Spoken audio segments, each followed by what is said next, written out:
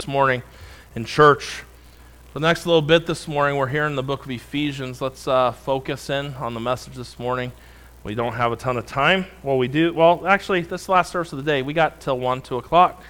Then those are going to the beach. We can just leave right after, so we'll just stick around till then. So take your shoes off, relax, get your pillow out, and we'll be here for a while. So no, I'm just kidding. So Ephesians chapter 1, we've been talking about and going through this passage of Scripture and seeing our identity in the Lord.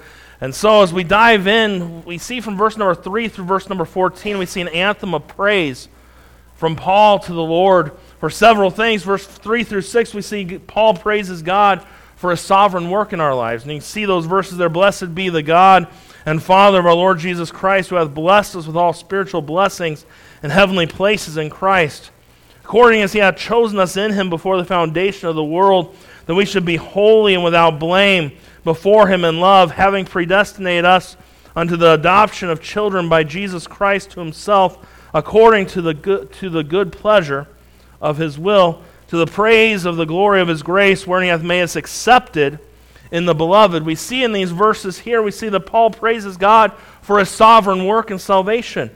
God, verse 3 lets us know just and reminds us of the fact of how good God truly is. Hey, this morning, church, Christian, this morning, God is good. He blesses us. He's done so much for us. When's the last time you just focused and paused for a few minutes and thought about his goodness to you? No, we get so wrapped up in everything going on around us, we forget to praise him. And think about his sovereign work. He saved us. He chose us before the foundation of the world, the Bible says here. He's adopted us. He's done all these things. He's so very good to us. And as we look at our text here, we see verse 3 through 6, he praises God for his sovereign work in our lives. Verse 7 through 10, we see that Paul praises God for his saving work. Look at those verses. In whom we have redemption through his blood, the forgiveness of sins according to the riches of his grace, wherein he hath abounded toward us in all wisdom and prudence, having made known unto us the mystery of his will, according to his good pleasure, which he hath purposed in himself, that in the dispensation of the fullness of time he might gather together in one all things in Christ, both which are in heaven and which are on earth, even in him. We see that Paul reminds us here that God sent his Son into the world to redeem us from our sins. Through his precious blood we've been redeemed, forgiven of our sins, and God in his great grace opened our eyes to our lost condition. And what a Savior Jesus is. See, the first 3 verses have to deal with God the Father. The next 3 deal with God the Son. And then today, verse 11 through 14, we see it deals with the Holy Spirit and his sharing work in our lives and the things that he's done. I want to take a few minutes this morning and consider these truths that are presented before us. I want to share with you why God is to be praised for his sharing work. Number 1, we see the place of God's sharing work. Number 1, the place of God's sharing work. God's greatest gifts, his salvation and his blessings, cannot be found just anywhere. We see verse number 11 right away, in whom. Gotta quit. I'm getting very distracted this morning. So maybe it's because I had one service, my mind can't focus on 2. I don't know what it is. But let's try for the next little bit just to sit and pay attention to the Word of God. And I know it's the devil trying to distract me. It's not anyone in here. So it's in my head. It's not anyone else's head. It's my head this morning. And if you could get inside of Brian's head every once in a while, you'd be shocked what's in there. And you'd be like, why are you pastoring this church? I don't know, but good thing you couldn't see my head when you voted me in. But anyways, all right, so here we go. The place of God's sharing work. Letter A, they're found in a person. The Bible says right there in verse number 11, in whom. Who is that? It's Jesus Christ. All of our blessings that God gives to us are in Christ. God's blessings are found in the relationship we have with Christ and in him. That's where it all comes from. Everyone in this world has some blessings from God. Air to breathe. The air belongs to God. I know government might try to tax it at some point, but it's not their right to tax us on our air. Now, what are they going to do? Oh, well, Brian weighs this, so he sucks in that much air, so we're going to tax him just that much. And then that's a skinnier person over here, so we're not going to tax them as much. You think that sounds crazy. I could see it happening at some point. But anyways, God gave us the air. He's given us a beautiful world to live in. There are a lot of blessings that he's blessed all of us with. The Bible tells us he maketh the sun to rise on the evil and on the good, and sendeth rain on the just and on the unjust. And there are some blessings that every person that lives in this world enjoys. But there are special blessings reserved for the child of God. When we're saved, think about this morning, church. You are adopted into his family. Your sins, which are many, my sins, which are many, as we sang, his mercies more, our sins, they're forgiven this morning. We're promised a home in heaven. Our lives have been changed. We're new creatures. Old things are passed away and all things become new. The Father's promised to us to abide with us, to supply all of our needs, to love us and to bless us. And that's just what he does. He's so good to us. We see that our blessings, everything comes from Christ. You know, some things in religion we think, well, if we do this, or if this happens, or if I am this way. No, your blessings, what God does, is based on Jesus Christ. Nothing that we did. Sometimes we get things so high of ourselves, there's nothing special about us. We're all just a bunch of dirt balls. You know it's true. Some of us have more dirt than others, but we're just a bunch of dirt balls. He's been so good to us. Our blessings are found in Jesus Christ. Letter B, we see that as we look here and the place of God's sharing work, letter B, we see they're found in a plan. Look at the rest of verse number 11. It says, "In whom also we have obtained an inheritance, being predestinated according to the purpose of him who worketh all things after the counsel of his own will."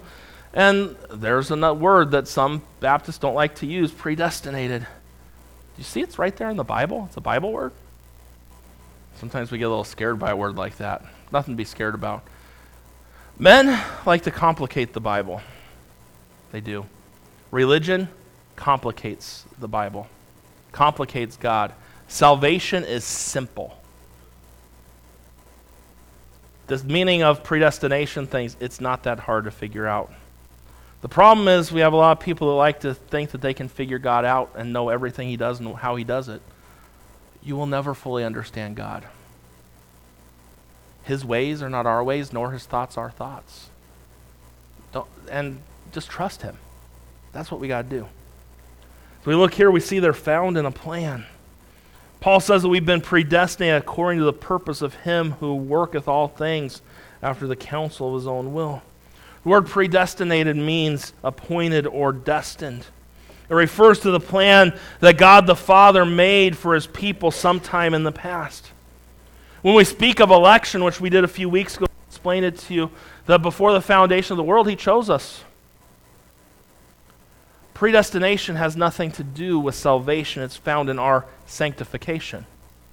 Romans 8, verse number 29, "For whom he did foreknow, they may also predestinate to be conformed to the image of his Son, that they might be firstborn among many brethren." Verse 29 there, Joe. I skipped verse 28. I don't always give the sound guy cue cards what to do. But you see there? "For whom he did foreknow, he also did predestinate to be conformed to the image of his Son." You see, God predestined every event in the life of the child of his. Verse number 12, you look and see at our text here, it says, in verse 11, "In whom also we have obtained an inheritance, being predestinated according to the purpose of him who worketh all things after the counsel of his own will, that we should be to the praise of his glory, who first trusted in Christ." Do you see? God, and we've read that verse, it's on the screen still. God has a plan to make us more like Jesus. The moment we get saved, the Holy Spirit of God comes to live inside of us. But do you realize God knows what we need to be more like him? We don't always like that. So we think, I don't like what I'm going through in life. Could you ever think that God has you going through it for a reason? God, take it away. The Bible talks about let patience have her perfect work, that it may be entire, wanting nothing, the Bible says. And sometimes we go through things and we look at it, but God, the steps of a good man, the Bible says, they're ordered by the Lord. And he delighteth in his way. The Bible tells us in Proverbs chapter number 3 to trust in the Lord with all our heart, lean not unto our own understanding, in all thy ways acknowledge him, and he shall direct thy path. You see, this morning, as we talk about his sharing work, in the place of it, they're found in a person, in Jesus Christ. They're found in a plan. God has a plan, and that plan is at work. And while we're here, all the events of life are ordered by the Lord to make us more like Jesus. And someday when this mortal puts on immortality and this corruptible puts on incorruption, we will be just like he is, the Bible says. But God knows what he's doing. He's at work. Paul goes on to tell us that God performs this predestination. Look what it says, according to the purpose of him who worketh all things after the counsel of his own will. The word worketh there speaks of ongoing, energetic activity. It's a picture of God who is actively, energetically involved in assuring that his purposes are fulfilled and his will is accomplished. God has a plan. And though our world may look like at times God is nowhere to be found, God knows exactly what he's doing. And Christian, believer in your life today, you might not understand all the details and what's going on. God does. Trust him. Isn't it wonderful to know, and as we think about these things, that God's determined for us to be with him where he is? The Bible says, and you think about this, let not your heart be troubled. You believe in God, believe also in me. In my Father's house are many mansions, and if it were not so, I would have told you I go to prepare a place for you. And verse 3 says, and if I go and prepare a place for you, I will come again and receive you unto myself, that where I am, there ye may be also. Isn't that wonderful to know? That where he is, that's where we're going to be someday. God desires that his people, and we see there the word counsel is used, refers to God's determined purpose that cannot be changed. The word will means God's desire, and God's desire is that his people will obtain an eternal inheritance in Jesus Christ. We see that they're found in a person in Jesus Christ. They're found in a plan. They're also found in his pleasure. Look at verse number 11. At the end of it says, after the counsel of his own will. And look at verse 12. It says that we should be the praise of his glory who first trusted in Christ. Verse number 14 says again, unto the praise of his glory. Paul's telling us here that all the blessings we enjoy in Jesus Christ, whether heavenly or earthly in nature, come to us through the heart of a God who delights in blessing his people. I have a hard time comprehending that. Brian knows Brian. I know my thoughts. I know my actions. I know how I am. And he finds pleasure in blessing me. Think about who for the joy that was set before him, Hebrews 12:2, endured the cross. What joy putting up with me. That's not joy. Putting up with you, trust me, that's not joy either. It pleased the Lord to bruise him, the Bible says. For what? For us. And I can't comprehend that very well. But what I can say is, praise the Lord and thank you.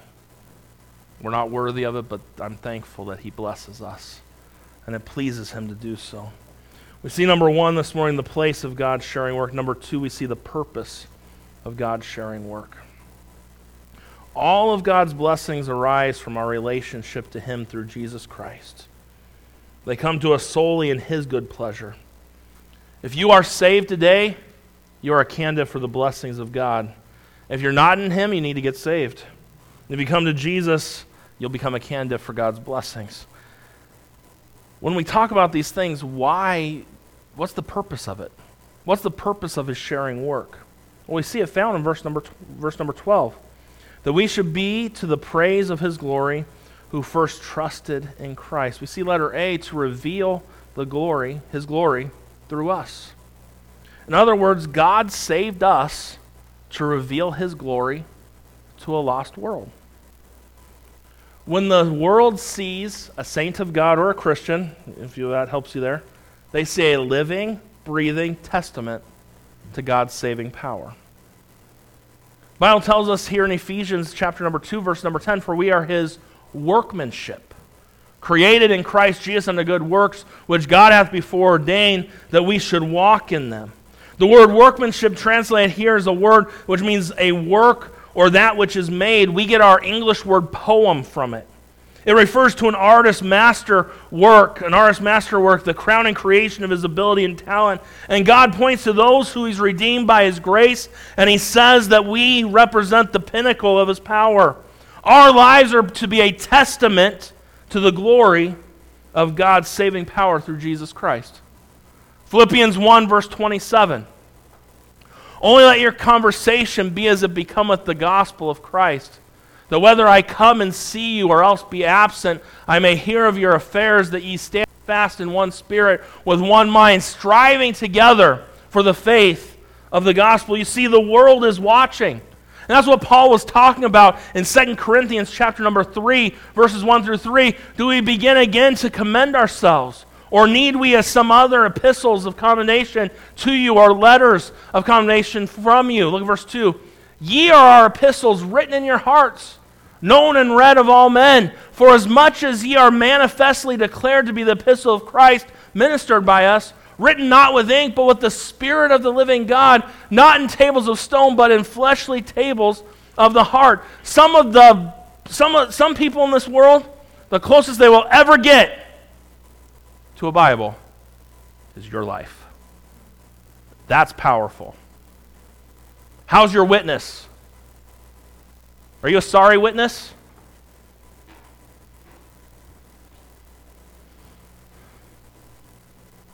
How are you today? When the world reads your life, what do they learn? Do they learn that Jesus Christ changes everything he touches? Or do they see that the power of God means nothing in your life? You answer that question for yourself this morning. Do they see that it doesn't really make no difference that he's in your life? Paul used the word trusted there in verse number 12. It's a sense in a tense that suggests an ongoing trust that alters the life of the one trusting. It's a once-for-all trust that changed everything. When you place your trust in Christ, you become a new creature. Old things are passed away and all things become new. That change will manifest itself in a new life and your continual desire to live for God. The child of God, as long as we're here on earth, will never be perfect. Never. But a child of God will be different, and it should show until the day we leave this world. When this world looks at you, what do they see? Yesterday, I did a funeral here, a memorial service, and I wasn't able. A pastor friend of mine, probably I'd call him one of my heroes. He gave me this piano a few years ago, one day in our church. He passed away a couple weeks ago. Clint Miller, Pastor in Escondido, a great man. His service I got to watch on Facebook because I couldn't be there, but there were two things that people said over and over again. He loved God and he loved people. That's all I heard. Now, they talked about for a little bit the BC Clint Miller, before Christ, and there wasn't a lot of good things to say, and even his wife, he was one bad dude. That was his wife said that. But after he got saved, he loved God and he loved people. Isn't that our goal? When it's our time to die and people come to our funeral, what will they say about you and me? I would hope it would be, he loved God and he loved people. Can't think of anything better to be said. Oh, there's one other thing they said about him. He was a great soul winner. Whew, that would be a terrible thing to hear at a funeral, wouldn't it? Love God, love people, and love soul winning. What would be said about you? What would be said about me? Our lives, we see there in verse number 12, to the praise of his glory. It's what our lives should be lived for. He's redeemed us. He's been so good to us. We see that the purpose of it is to reveal his glory through us, letter B. It's to reveal his gifts to us. Part of the purpose in saving us is for his own glory. The other part is to do with God revealing his grace through our inheritance in Jesus Christ. Verse 11 says we've obtained an inheritance. The word inheritance refers to something assigned to another, a heritage. Everyone has a heritage in the room. Some of us, it's a good heritage. Some of it's and some of it's not so good heritage. You know, I was privileged. My parents were saved going to church before I was ever born. God's given me a good heritage. Some in the room, you're the first generation in your family that's gotten saved. And your childhood and the things that you grew up with, they were not very good. Some people have a godly heritage to look back on and some don't. If you don't have a godly heritage to look back on, get a godly heritage now and teach it to your children and give them a godly heritage to carry on. But the Bible, think about this, regardless of the kind of heritage we have behind us, we have a wonderful inheritance from God. He promises us peace, love. He promises us grace, wisdom, eternal life, joy, victory, strength, guidance, power, mercy, forgiveness, righteousness, truth. Ooh, those are some good things right there, aren't they? Some of us are just sitting here today like, what? He's given us a lot of things. Fellowship with God, spiritual discernment, and it all comes from Him. And while we have great blessings God's provided for us here, we have even greater blessings in the future. The Bible tells us in 1 Peter chapter 1, verse 3 through 5, we see the Bible say, blessed, and look at this verse, I want you to see it. See it with your eyes, look up at the verse. Everyone in the room, look up at the verse. Seeing everybody looking up. Say, Pastor, why are you having everybody look? Because I feel very distracted this morning. And it could just be me, but I feel like a lot of us are distracted this morning. And if you'll just focus in on the Word of God for a few minutes this morning, nothing that I say is going to help you very much, but the stuff that the Bible says here could really help you today. And some of you, that maybe the reason you're a little distracted and not focusing might be you just need to get your focus on the Lord, and if you just look real close, you can see a few things that could be a help to you. Blessed be the God and Father of our Lord Jesus Christ, which according to His abundant mercy hath begotten us unto, look at this, a lively hope. By the resurrection of Jesus Christ from the, look at the next verse, verse number 4, to an inheritance incorruptible and undefiled, and that fadeth not away, reserved in heaven for you. Verse 5, who are kept by the power of God through faith and salvation, ready to be revealed in the last times. Heaven's going to be a wonderful place. And we have an inheritance like none other. It's incorruptible. It's undefiled. It doesn't fade away. It's reserved in heaven for us. What a Savior we have. We see the place of God's sharing work. We see the purpose of God's sharing work. And then number 3, we see the promise of God's sharing work. When we are in Jesus Christ, we are in a place where we can enjoy great blessings of God, and He shares that with us. Paul tells us in these last 2 verses, verse 13 and 14 here, about the work of the Holy Spirit in bringing Jesus to us in salvation, and His work in our lives after we're saved. I want you to see this very clearly. Letter A, we see, as we talk about the promise of God's sharing work, we see it is seen in His saving work. Verse 13 says, look at verse 13, in whom ye also trusted, after that ye heard the word of truth, the gospel of your salvation. In short, right here, Paul's explaining to us how we got saved. We see it very clearly right here. The Bible tells us, and it makes it very clear for us. When the gospel's preached, and any of us that are saved this morning, the Holy Spirit of God convicted your heart of your need for salvation. That's how it works. Sometimes I feel we as Christians, we like to be salesmen. We're not selling anybody anything. Remember a couple weeks ago, I was knocking doors, and man, this one neighborhood, there were 8 straight doors of no soliciting signs on the doors. Now, I normally don't knock on the no soliciting doors just because I don't want to make people mad. Do I feel like I'm soliciting by giving them a gospel tract? No, because I'm not selling anybody anything. I'm offering them salvation in Jesus Christ, but most people don't see it that way. So there's one house, I went up this driveway, and literally, it was a long driveway, and you made a left to go up towards the door. You made a left, it went for a little bit, then you made a right, and then you get to the front door. Right as soon as you made that left off the driveway, it said, no soliciting.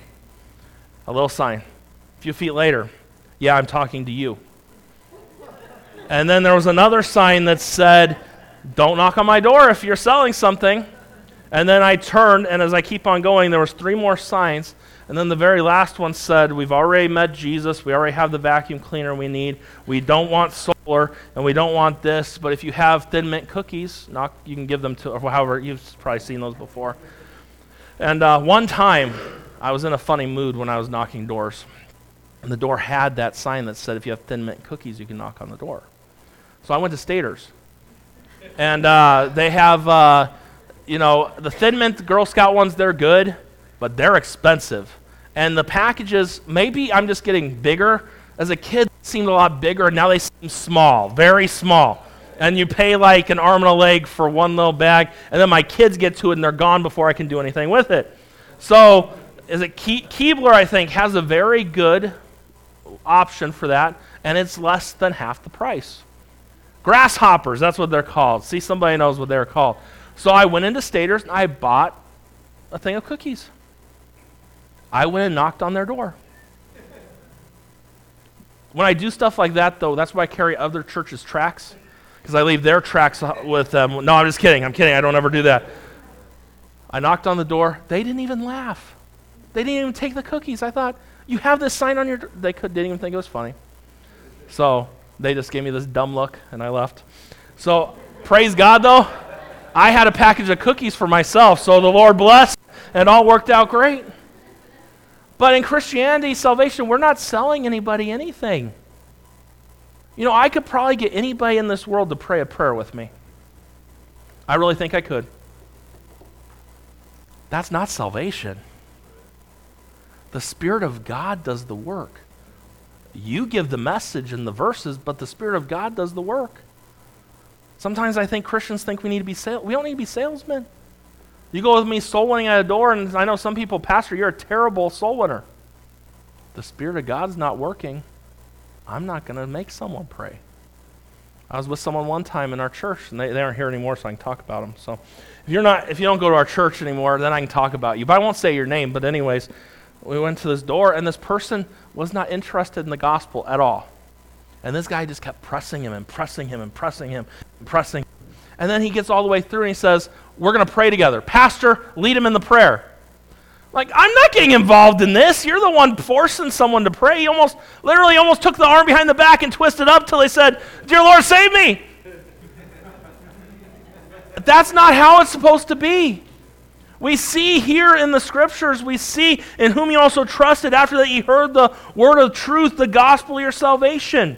And when we think about that, the Bible tells us what is the gospel. 1 Corinthians 15, verse 3 and 4, For I delivered unto you first of all that which I also received, how that Christ died for our sins according to the Scriptures, and that he was buried, and that he rose again the third day according to the Scriptures. That's the gospel. And we see as we look back at verse number 13, it says, In whom ye also trusted, after that ye heard the word of truth, the gospel of your salvation. Now look what it says, in whom also after ye believed. Not only do you got to hear it, you got to believe it. I was witnessing to a man one time. When I was witnessing to him, I got through all of it, and he said, well, I believe Jesus died on the cross, but there's no way he rose again. So, well, I'm sorry. You can't have salvation. It's like, why? Because you don't believe. Had one guy one time witnessing to him, he's like, I don't believe in Jesus, but I'm going to heaven because I trusted in God. There is no way, there's one way. He's the truth, he's the life, and no man comes unto the Father but by him. You can say you're trusting in God, but if you're not trusting in Jesus Christ and his finished work and what he did, there is no salvation.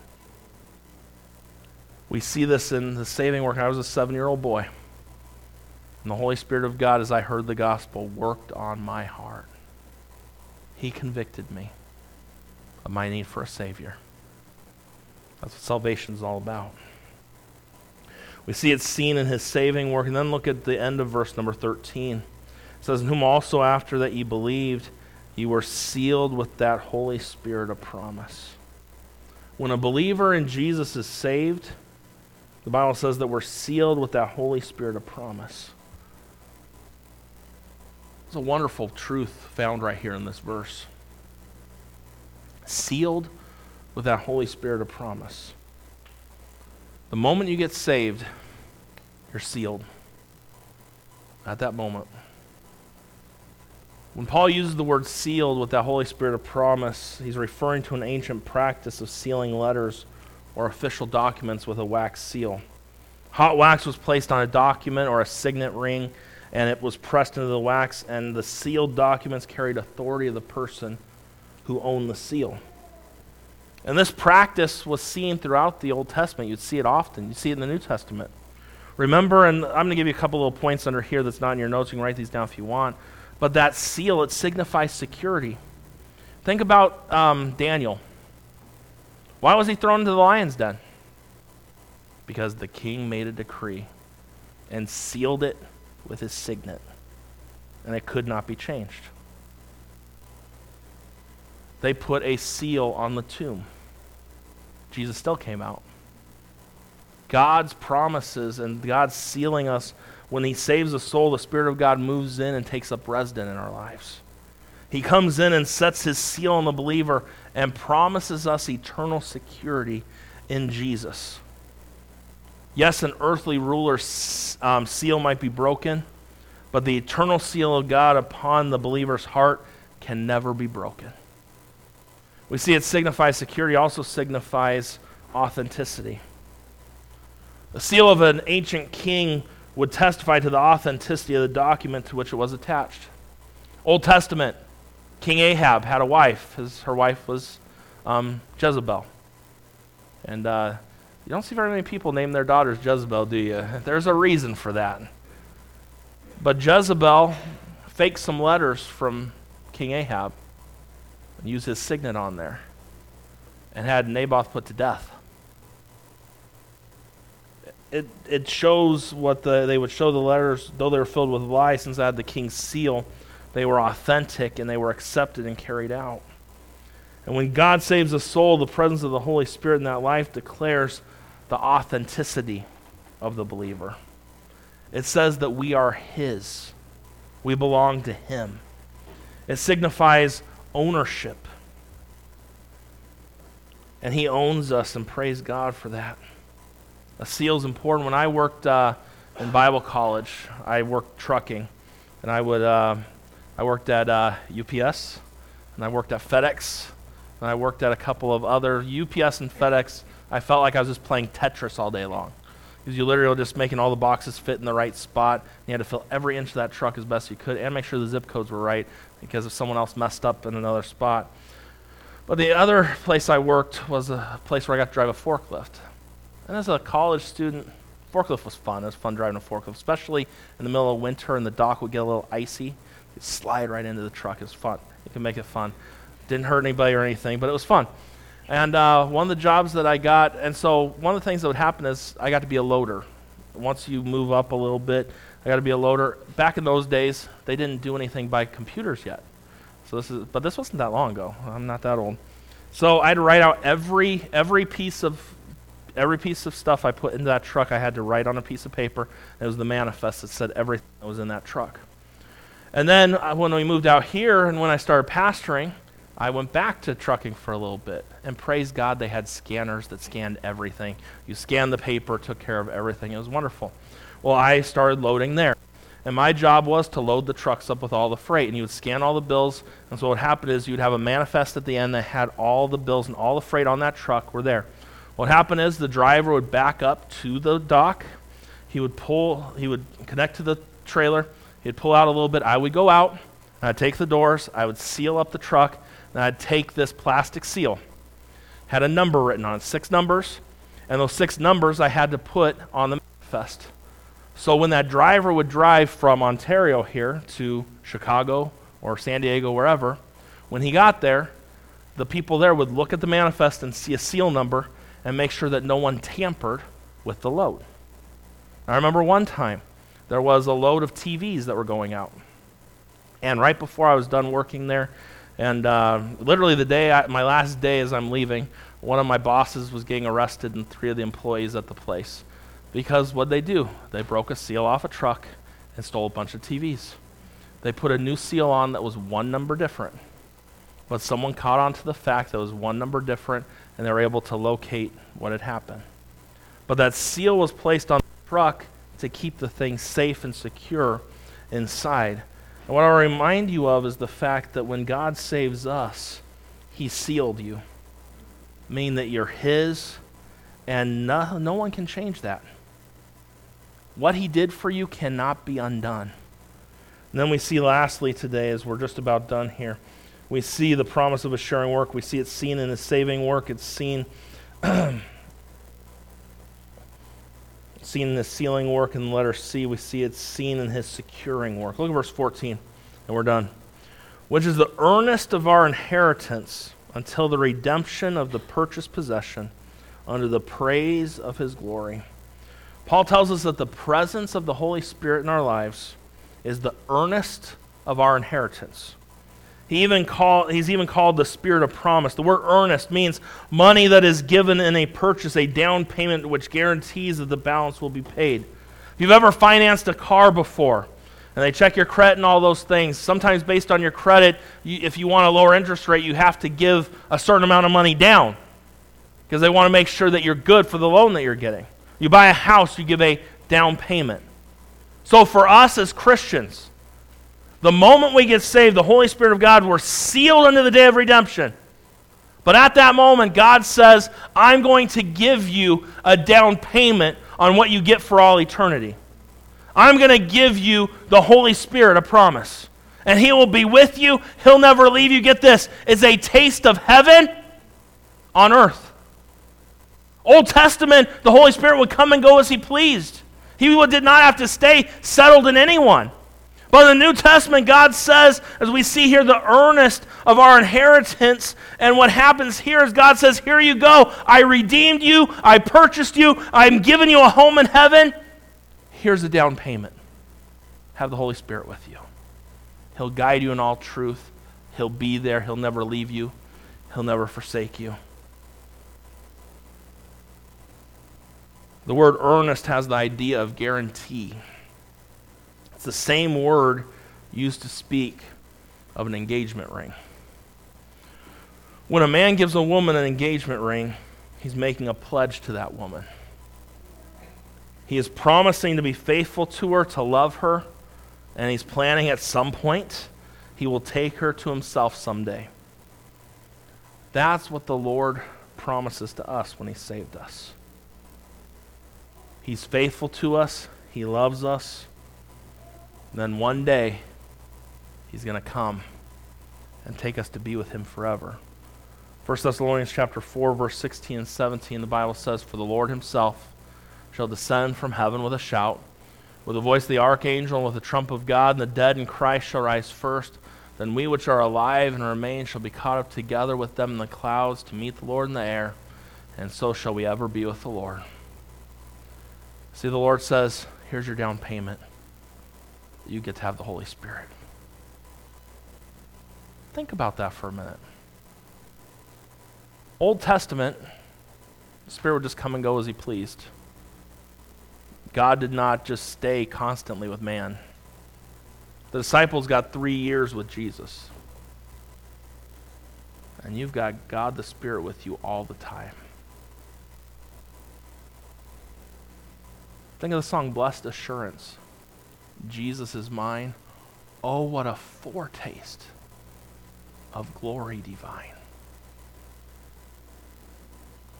The blessings we get today in him. We're a blessed people today. And this morning there's 2 types of people sitting in this room, or maybe just one. I hope there's only one type, but there could be 2. The first type of person can be the person who's not saved this morning. And do you know how you know that you're not saved? Are you ready? Because the Spirit of God's convicting you right now about it. I started teaching this week in the Bible college that I teach at. And on Wednesday, my class was. And I had 6 students in that class. And I always, the first day of class, I always have them give their testimonies, and I get to learn more about them, especially the students I didn't know at all. And 3 of the 6 said, well, I had doubts for years sitting in church, and I was afraid what people would think of me. And they're like, after a while, I finally did it. I asked them a question. And so, when you finally got up and got the assurance of your salvation, was there anyone in your church mad at you? How could you have lied to us all these? No one gets that way. No one's but happy for you. If you're here and you don't know Christ and you're not sure of it, get that settled. And you know who I'm talking to this morning if you're here and you're that way. Second type of person is a Christian. When's the last time you just praised God for his working in your life? We should be a living praise box for the Lord all the time. We can never thank him enough for what he's done, but we should sure try. Father, I love